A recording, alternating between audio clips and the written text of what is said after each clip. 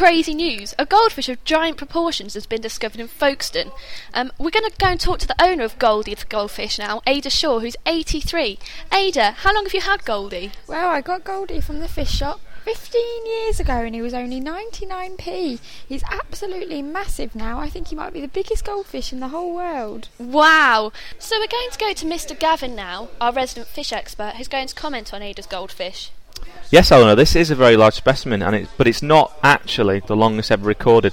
That was a specimen from the Netherlands in 2003, which was 47.3 centimetres. Oh my goodness, how would you get a goldfish to grow so big? Well, they tend to live quite a long time in captivity, sometimes up to 30 to 40 years, and that's because they don't have any stress, and they tend to have a very good food supply. But they do need a good-sized tank with clean water that's fully filtered with a pump, and that helps prevent waste build-up and helps oxygenate the water. Of course.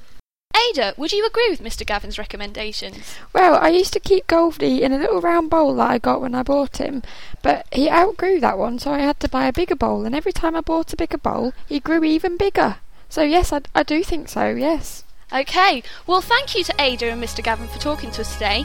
Tune in next week when we'll have a live link to Dallas, Texas to see if Augie the Golden Retriever can beat his world record of fitting 5 tennis balls in his mouth.